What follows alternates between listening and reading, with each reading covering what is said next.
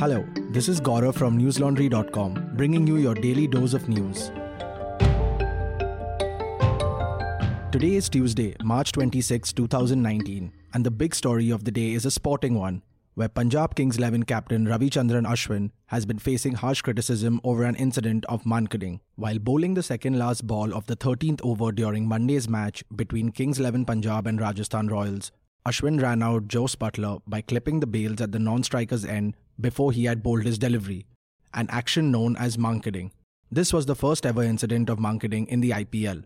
The term is derived from the name of legendary former Indian cricketer Vinu Mankad, who, during a series in Australia back in 1947, had dismissed opposition batsman Bill Brown twice by clipping the bails at the non-striker's end before bowling the ball. Even though Mankad had, at the time, found himself at the end of significant criticism for it, he received support of the then Australian captain Sir Don Bradman. At the post-match conference, Ashwin said, I quote, "Look, it was very instinctive. It wasn't planned or anything like that. It's there within the rules of the game. I don't know from where the understanding of the spirit of the game comes." Close quote. The harshest criticism came Ashwin's way from Australian cricketing legend Shane Warne, who called it an embarrassing and disgraceful act. With 2 weeks to go before the 2019 Lok Sabha elections kick off, veteran actor and former lawmaker Jaya Prada joined the BJP on Tuesday. According to NDTV, she has been pitted against the Samajwadi Party's Azam Khan on the Rampur constituency in Uttar Pradesh. Ironically enough, Prada had previously represented Rampur twice in the Lok Sabha, in 2004 and 2009 as a member of the Samajwadi Party. Calling it an important moment in her life, Jaya Prada said, I quote, "I am a part of a national party and I'm in a party where the leader leads on issues of national security. I'm honored to work under PM Modi's leadership." Close quote. On the other hand, BJP veteran Murli Manohar Joshi has been benched by his party from contesting the upcoming national election. The party had earlier asked another veteran leader and its former president Amit Shah to do the same. In a message to voters in his Kanpur constituency in Uttar Pradesh, 85-year-old Joshi said, I quote, "Dear voters of Kanpur, Shri Ramlal, General Secretary of the Bharatiya Janata Party, conveyed to me today that I should not contest the ensuing parliamentary election from Kanpur and elsewhere." Close quote. Earlier in 2014, Joshi had vacated the Varanasi seat which he had won in 2009 for Prime Minister Narendra Modi. The BJP leader currently heads Parliament's Estimates Committee. Along with Advani and Joshi, the BJP has not given tickets to the likes of BC Khanduri, Karya Munda, Kalraj Mishra and Bijaya Chakravarti, all of whom are above 70 years of age. In an interview with NDTV about his new book, The Third Pillar, former RBI chief Raghuram Rajan said today that it was worrying that there was not enough focus in the country on joblessness. On the issue of lack of jobs, as indicated by the data of the recent leaked NSSO report, Rajan said there was a need for credible data. He said, I quote, "Given that kind of anxiety, it is important just to convey to the world that we are not manipulating anything. This is our data. To actually have an independent group look into it and certify that our data indeed is fine or suggest the changes needed." Close quote. On being asked about nationalistic movements across the world, Rajan said, I quote, "It creates friction within the country and it also creates friction between countries. I feel particularly worried when I see groups being singled out as outsiders. There is no need to knit the country together." Close quote. Rajan also suggested that the government should introspect on some of its decisions like demonetization. Fugitive liquor baron Vijay Mallya on Tuesday hit out at the NDA government for its double standards for not helping him out. This comes a day after a consortium of lenders led by the State Bank of India took control of Jet Airways to save the airline from bankruptcy. In a series of tweets, Mallya pointed out that the BJP-led NDA government had done nothing for him even though he invested crores of rupees into his now defunct Kingfisher Airlines. He said, I quote, "I invested over 4,000 crores into Kingfisher Airlines to save the company and its employees.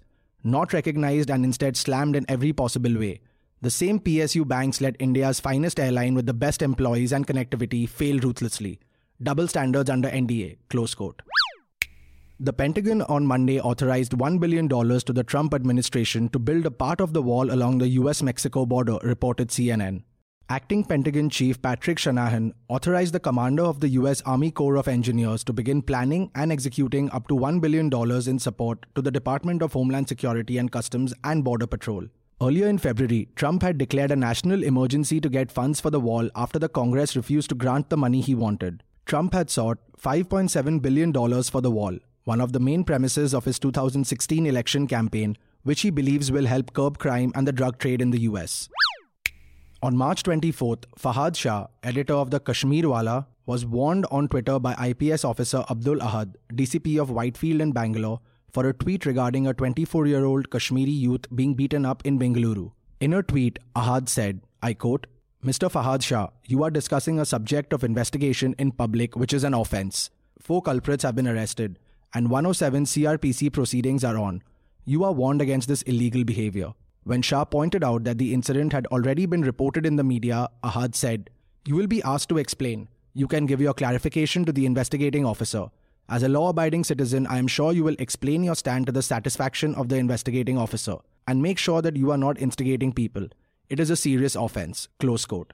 Organizations like Amnesty India and CPJ Asia came to Shah's defense. Lastly, here are some things you must check out on our website www.newslaundry.com.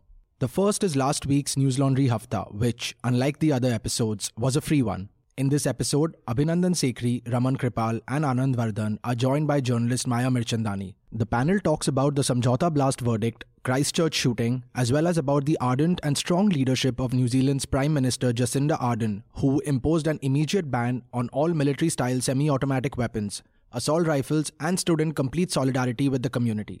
The other story is reported by our very own Cherry Agarwal, which is about how the Balakot strike was a TRP blessing for Hindi news channels. This was likely the first time when news beat general entertainment channels in terms of TRP, but with a catch. Read the full story on www.newslaundry.com. To produce a quality podcast like this, or like Hafta and Awful and Awesome, we need good quality mics, a soundproof studio, and of course, a handful of talented personnel working behind the scenes, all of which requires a considerable amount of time and resources. So support independent media and subscribe to us so that we can continue doing what we do best, bring you the news without the influence of advertisers. That's all for now, folks. Have a great day or a good night, depending on where you are listening in from. See you tomorrow. All the News Laundry podcasts are available on Stitcher, iTunes, and any other podcast platform. Please subscribe to News Laundry. Help us keep news independent. To catch all our podcasts on news, pop culture, current affairs, and sport, visit newslaundry.com. Follow us on Facebook, Twitter, and Instagram, and subscribe to our YouTube channel.